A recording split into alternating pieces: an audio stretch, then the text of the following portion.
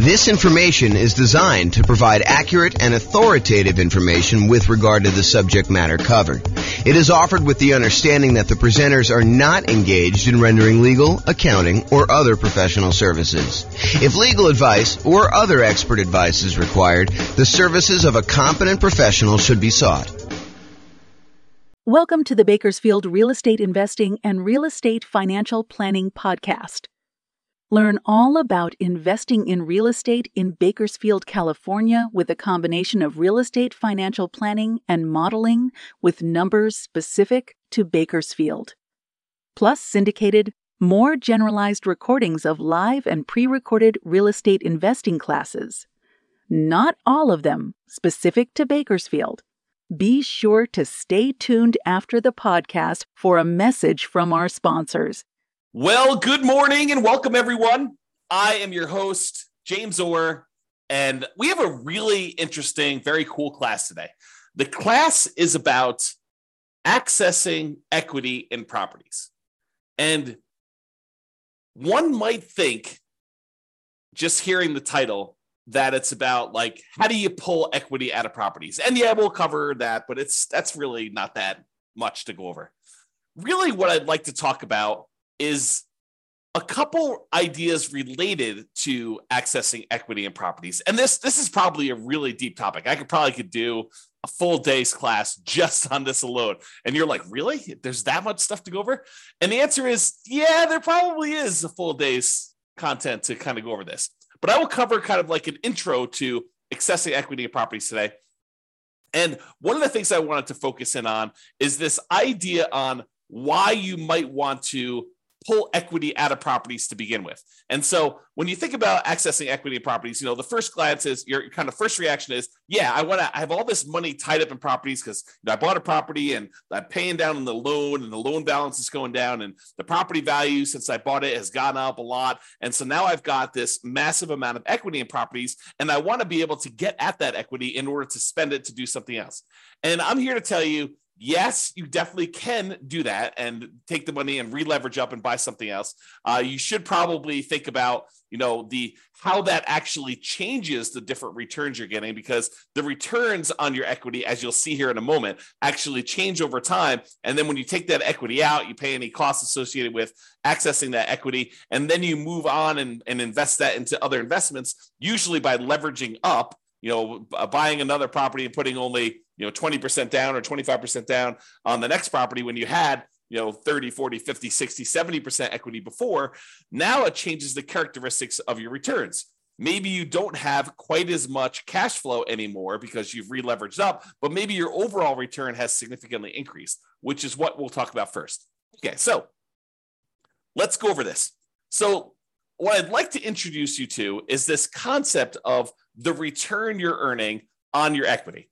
When we talk about the returns you're earning on investment property, for example, you might think to yourself, okay, so I've got this return from the property value going up, the return from appreciation. And let's say, it's a $500,000 property as an example, and it's got up 3% a year. So really you've earned $15,000 on that investment. And when you first buy the investment, a lot of times we look at that number and we say, okay, we've earned $15,000. How much did we need to invest in that property in order to acquire it, in order to earn that $15,000? And so you look at your return, the $15,000 you earned from appreciation, and you divide it through by your total cost to close, and technically probably your reserves as well. So you're looking at the return you earned on the amount you had to invest in the deal, or what we would also refer to as your return on investment. Return on investment. Now, once you've gotten past that first acquisition period, the first year or so that you bought a property, then the amount you put into the deal originally matters much less. In fact, at that point, what you're really concerned with is how much money am I earning on the equity that I have in my property? Because at this point, you're like, look, what's my alternative? I could take this equity I have in this deal and I could pull it out and I could go buy something else. So really what I want to know is, how productive is the equity that I have in the property that I could go and then take and do something else with? I could go take that equity and I could go invest it in another rental property that might get a higher return, or I could go invest in stocks or bonds or annuities or whatever else I want to buy in order to take that and get a return on it. So what I really want to know after I've owned the property for any period of time, really, beyond a year. The first year, I think a lot of times we look at return on investment. But as soon as we get beyond that kind of like first year period, a lot of times what we want to look at is return on the equity we have in the property before we go and consider taking that out and looking at other properties. So what I'd like to show you is how this return on equity changes for the various different returns we have on an investment property. So for example, even though the amount you're earning from appreciation, the amount that the property is going up in value, is increasing the longer we own it. In that first year, maybe we earned $15,000 in appreciation, but fast forward a couple of years later, now the property's worth $600,000. And even though it went up still that same 3%, now it's not $15,000 in that year, it's now $18,000. So even though the amount of money, the dollar amounts that we're earning from appreciation is actually increasing. It's going up each year that we own that property, besides years that it goes down. But if we have the same appreciation rate, the amount you're earning on equity is going up over time, even though that number is increasing, the numerator in the equation that we're talking about, the amount of equity you have in your property is also going up.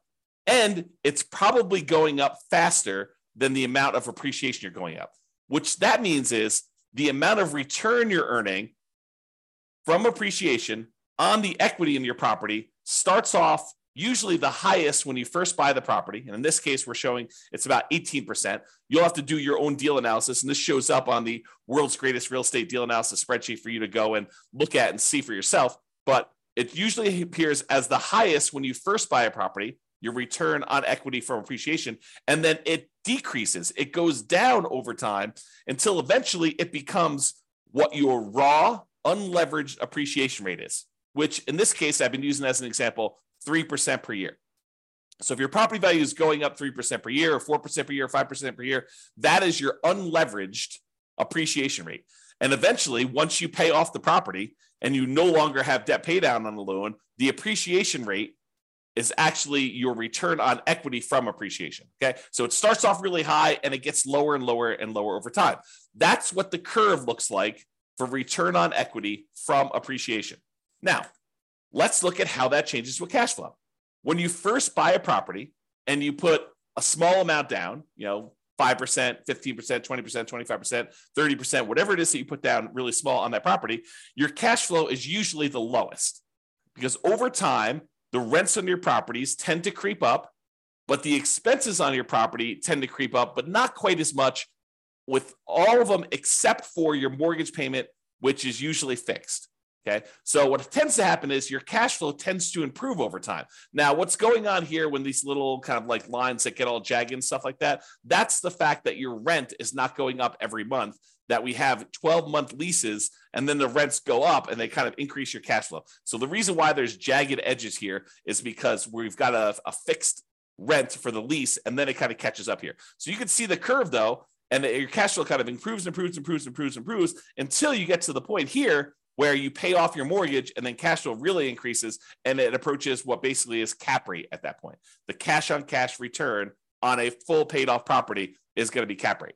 So this is showing you your return on equity. Even though your equity is increasing, cash flow is increasing a little bit more until it finally sort of levels out and then eventually pay off the mortgage and you get to this point. Okay, so that's what return on equity from cash flow looks like. Now, let's look at it from debt pay down. You pay down a little bit of your loan with each monthly payment that you make. And so the amount you pay off starts off relatively small, but that increases over time. The amount of principal you're paying with each payment actually goes up with each payment that you make. And so the final payment you make, payment number 359 or 360, depending on how you're thinking about it, that payment has more principal part of it than it does interest. In the early part of it, your principal, the amount you're paying on principal is really small, but it increases over time. However, your equity is also increasing. So just like the appreciation return, now the return on equity from debt pay down is also going down. So it starts off a little bit above 10% and it kind of decreases until finally you pay off the loan and you no longer get any return from debt pay down because your loan is completely paid off. Okay. So the return decreases over time. What are you noticing about this so far, right? Like the appreciation return is decreasing. Your cash flow one's increasing and it kind of bumps up when you pay it off. And your return on equity from debt pay down is also decreasing. You can see that what's probably likely to happen is the returns we're getting, the longer we own our property, the return on equity we're getting is tending to go down. It's decreasing over time. The longer we own a property, the lower the return we're getting, which is not necessarily a bad thing, except it's no longer quite the amplified, very aggressive rocket booster type returns that we typically see when we first buy a property. The longer you own that property, the less leveraged you are, and the lower your overall return on equity will be on that particular property. Okay, so we've covered so far appreciation, cash flow, debt pay down. The last one is the return you're earning from cash flow from depreciation, the tax benefits you get by owning this rental property. And those, just like the other appreciation and the debt pay down one, starts off high in the beginning, and eventually it goes down, because the amount of cash flow from depreciation is fixed.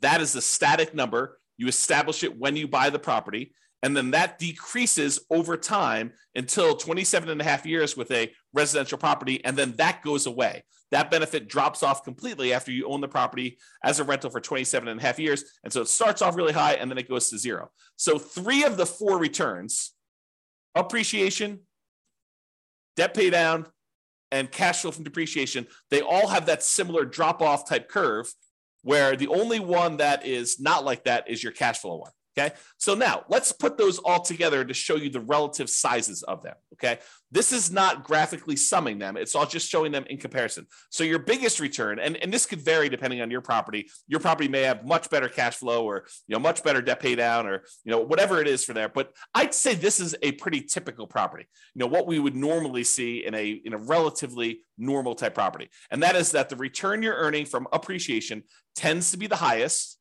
The return you're earning from debt pay down tends to be the next highest. The return you're earning from cash flow from depreciation, or cash flow, depending on whether your property is a better cash flowing property or the depreciation benefit's a little bit better. Like, those are probably the next 2, and they could be reversed. That's probably the most common switchover point.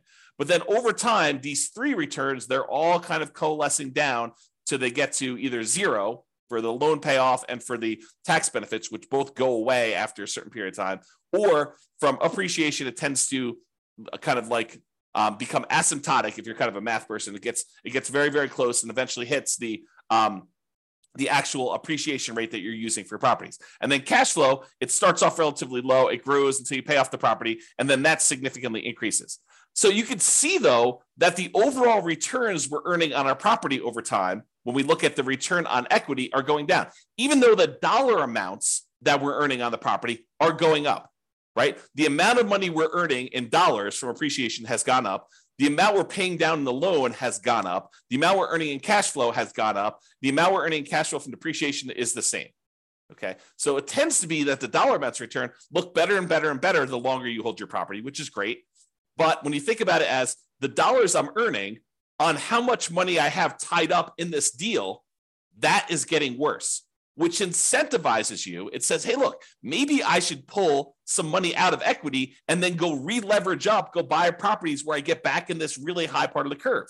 Okay, now I'm going to take this same chart and I'm going to do something with it. Okay, so this is the chart showing you that, the return from appreciation was, probably like 18%, somewhere in there. The return you were getting from debt pay down in this particular example is just over 10%. The return you were getting from cash flow from depreciation was probably around 4%. And then the cash flow one started off really, really low, like almost zero. Maybe let's call it 1%. So you could see all those different returns. Now what I'm going to do is I'm going to stack them on top of each other so that you could see what the sum, the additive benefit, what the sum of all of these different returns are. And that's this chart. So I just graphically add that, and I'm showing you that your overall return summed up at the very beginning is 34%. I'm just estimating, right? So it's about 34%. But you could see that, even just 10 years later, the sum is below 20%. It's probably in that 17% range.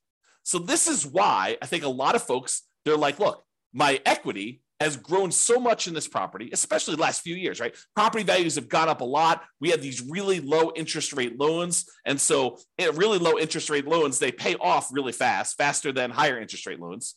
And then the amount you're earning from your appreciation of the property value is going up. So your equity grew really, really fast. And so this dropped off really, really fast because we had this massive equity growth. And even though rents have gone up a little bit and now properties aren't quite appreciating what they were, you're still paying off that loan pretty aggressively and your depreciation is still static. So you can see that your overall return has dropped off. So you're like, look, if I go do a calculation today and I look at what my return is on equity, it's probably relatively low.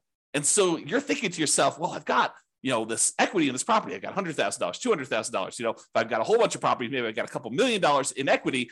But if I go take that money out, if I access the equity and I take that equity and I go invest it somewhere else, my cash flow is not going to be as great because my cash flow has not been growing as much. It's probably going to be negative in a lot of cases unless I put a lot more down. But if I put more down, I've got the same return on equity issue going on, where I have a lot of equity tied up in the property, my cash flow is not amazing. So this is the challenge that you could think about this as just like a mental framework of, if you're kind of familiar with this idea of the 4% rule, right? I could pull out 4% of my money that I'm holding in the investment. Like if I've got money in stocks and bonds and stuff like that, I could safely, I'm using safe in kind of scare quotes here, but the idea using the 4% rule or the 4% safe withdrawal rate or the Trinity study, if you're familiar with that, is that if you have $1 million invested in stocks and bonds, using different percentages depending on how you're doing your calculations, but you could probably in quotes, safely withdraw $400,000. I'm sorry. $40,000 a year, 4% of $1 million, $40,000 a year safely and have a very low probability of running out of money. So if you think about this, though, if we were doing a 4% safe withdrawal rate later on these rental properties, we don't usually think of this 4% safe withdrawal rate with properties, but I'm going to kind of like mix the two together today. If you were doing that, you're earning, probably about 8% overall return. Maybe your cash on cash return, your cap rate is going to be 5%, and then your appreciation rate is going to be about 3%. So you're earning a similar amount to what you might earn in the stock market, except now you're pulling out, 4% of this instead of the 8% that you're doing. So in that case, you're probably spending most of your cash flow is a way to look at that. However, if you constantly rebought properties and you were earning, let's call it even 30% per year, and you were only spending 4% of your equity, but every 5 years or 10 years, when your property, your return on equity dropped below 15%, you re-leveraged up, even though the cash flow wasn't there, and you pulled out some of the money to spend. That's a different way of looking at this, where you could almost, I don't want to mix these too closely, but you could almost think of as a bastardized version of a 4% rule if you were to maximize your return on equity and you kept re-leveraging up, okay? And that's sort of the idea. If you ever watched my class where I did cash flow versus appreciation, where I looked at someone who lived in a market that got really, really good cash flow, and I compared them to someone who lived in a market that got really, really good appreciation, and I showed you that in both those cases, you can actually achieve financial independence. They're just different how you have to approach them. And one, you have to tap into equity in order to live and survive. And the other one, you have to tap into cash flow in order to live and survive. Or you choose to tap into cash flow because it's easier, right? So just looking at this, you could see. So a lot of the reasons why people want to tap into their equity is to solve this issue of your return on equity dropping off until it gets very, very low, until it becomes basically cap rate plus your unleveraged appreciation rate, which is what happens here once you've gotten past your depreciation period, 27 and a half years, and you paid off the loan 360 months in. You get rid of these two other returns, and the only ones that are left over is the cash flow and the appreciation one, okay? So this is the problem that we've kind of like I've been talking about, and why I think a lot of folks are interested in tapping into their equity. I think at first blush, a lot of investors are like, I want to tap in my equity because I want money. Right? They think to themselves, I'm looking to buy another property. I want to know where I can go pull money out and then go use that for a down payment. Or I want to sell this off, take the money and invest in stocks or bonds or annuities or something else where you can go and invest in something and get a good return on it. And they may or may not be thinking about this concept of return on equity. But if they pause for a moment and they looked at it, they would say, I think one of the reasons why I want to go and pull this money out and do this is because the returns I'm earning, even though their dollar amounts are higher, the return on equity has actually declined. It has dropped off because of this phenomenon where as your equity goes, the returns you're earning on that equity are actually lower. All right. So we talked about this. Many real estate investors may want to maximize their return on equity to keep their returns high. And really, what we want to do is maximize the returns on what we call true net equity. Because so far to this point, I've just been talking about equity as the difference between the price of the property and what you owe. And that's not exactly true. Because if you wanted to take that money and you wanted to go invest it somewhere else, what you really want to know is how much money am I going to walk away with after closing when I pay my closing costs, when I pay any real estate commissions, when I pay any capital gains taxes on any of the gains I've had on the property, when I've paid back my depreciation recapture tax.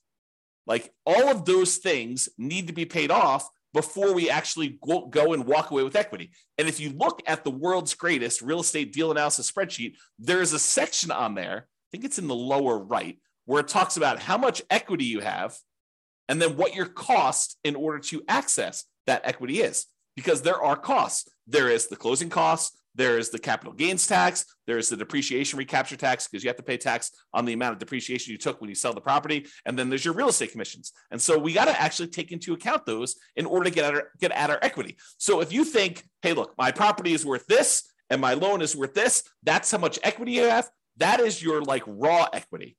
What you really want to know is how much equity you have when you pay off all those fees, and it may be significantly less than the amount of equity you thought. Okay? So really, what you want to do is you want to maximize that return on true net equity, because what you're thinking about is what's the return I'm earning on what I would walk away with if I sold that property? Because that's the amount of money you're going to take and you're going to invest in something else that you're going to want to know what return can I earn on that amount. It's not the return you're earning on your raw equity. It's the amount of money you would then get on a return from the money you could walk away with. Because you may have $200,000 in equity, raw equity, but you may only walk away with $100,000 when everything's said and done. And so if you thought you were earning 10% return on your true equity, and now you're really taking only half of that back, you got to earn a lot more on your money that you're investing in something else in order to get that same dollar amount of return. Okay, which is why we think in terms of true net equity. So true net equity is the equity after you pay all the expenses to access it, including closing costs. If you're doing a 1031 exchange, any 1031 exchange fees, any real estate commissions, if you've got those, any depreciation recapture, and any capital gains. And then we show your equity, your cost to access this equity, and the return on equity on the world's greatest real estate deal analysis spreadsheet. I think it's one of the more unique things that we include on our spreadsheet because it is so important. I think there's a lot of folks that think, you know, really what I want to know is when I'm getting into the deal, my cash on cash return on investment, or some people like to use cap rate. So I think a lot of folks are looking at that. Next thing I think a lot of folks look at is what is my dollar amount of cash flow? But I think few people are strategically thinking ahead to, well, what does this deal look like in terms of my return on equity over time? And how am I going to use this when I'm trying to achieve financial independence? It's not just about acquiring the property and making sure that you optimize for the acquisition. It's really, what am I doing with this property? Is this a property I'm going to be holding in my portfolio long-term at the very end when I'm living off of my investments? Or is this sort of like a temporary rocket booster type of return where I'm trying to get like this part of the curve, you know, the early on part of this return on equity curve. And I know that I'm going to be selling this thing once it drops below whatever number you decide, 20%, 15%, 12%, whatever your threshold is for, hey, my property is not performing what it used to perform in terms of return on equity. Now it's probably time for me to trade up and re-leverage and buy something else so that I can take the equity I have in this and maybe buy 2 properties, or take the equity in this and take the equity in 2 properties and buy 3 properties with it. Like, it's that sort of thinking that we're doing. So you need to decide which assets you're optimizing for and what you're doing with those assets when you're going to be financially independent. It's one of the reasons when you use the ultimate financial independence, retire early budget,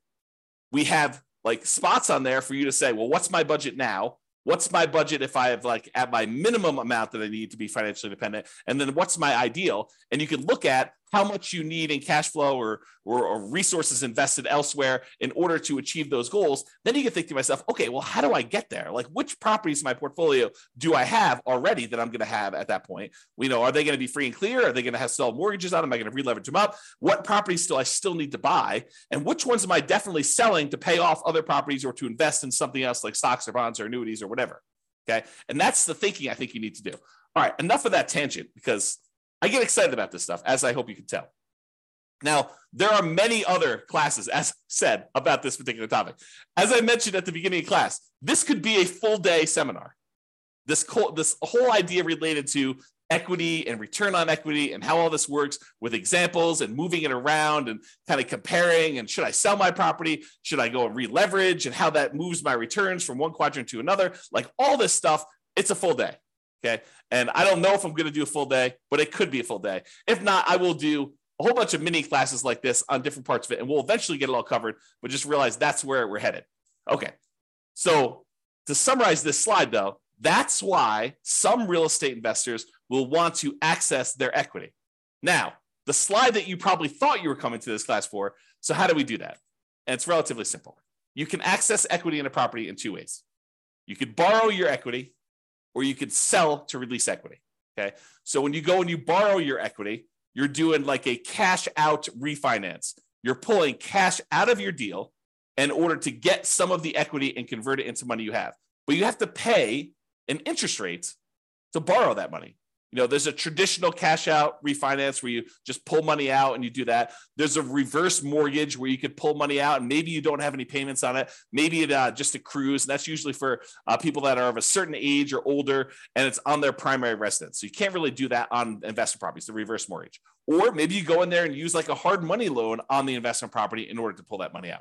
Or maybe you go and you ask grandma or your uncle for a private money loan to loan money against the property you have, and you actually borrow your own equity that way. The other variation on borrowing your equity, home equity loans, home equity lines of credit, or other second liens on the property. And in some cases, you may find a lender who's willing to do like a blanket loan across multiple properties so that you can access all of them in one loan.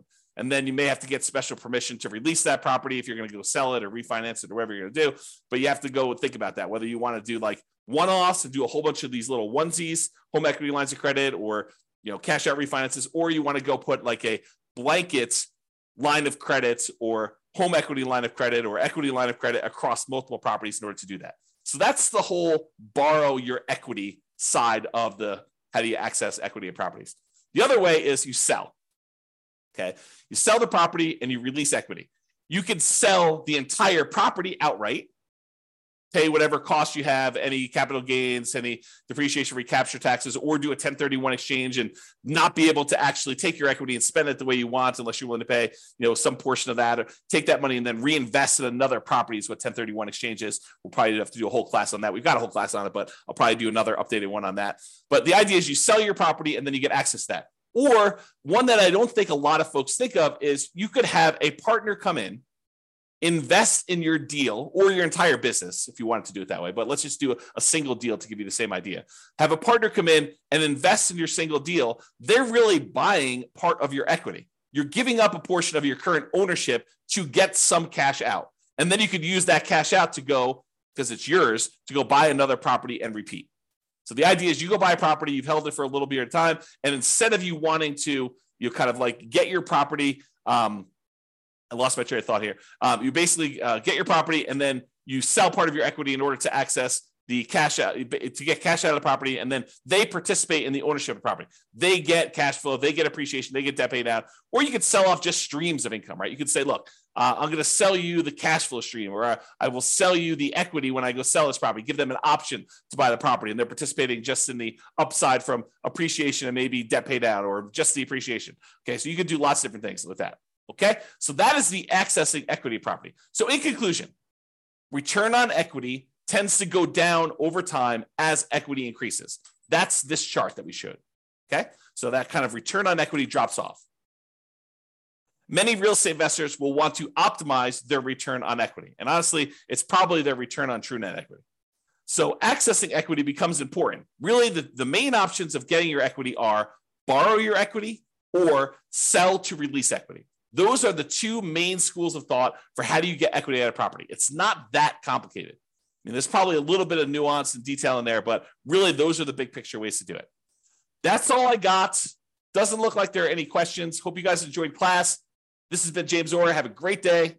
Bye-bye for now. With home prices up, mortgage interest rates up, and rents up, but not quite enough to counteract the higher prices and interest rates, Cash flow on rental properties in Bakersfield is harder than ever. Book a call with the Real Estate Financial Planner to apply our proprietary 88 strategies to improve cash flow on your rentals. See the show notes for a link to schedule your call and improve your cash flow today. If you're a real estate agent, lender, or professional in Bakersfield that wants to help our real estate investor listeners, consider reaching out to learn about collaboration opportunities with this podcast. We'd love to add more value to our listeners by having you assist our investors buy, sell, and finance their real estate investments. See the show notes to schedule a call to discuss collaboration opportunities.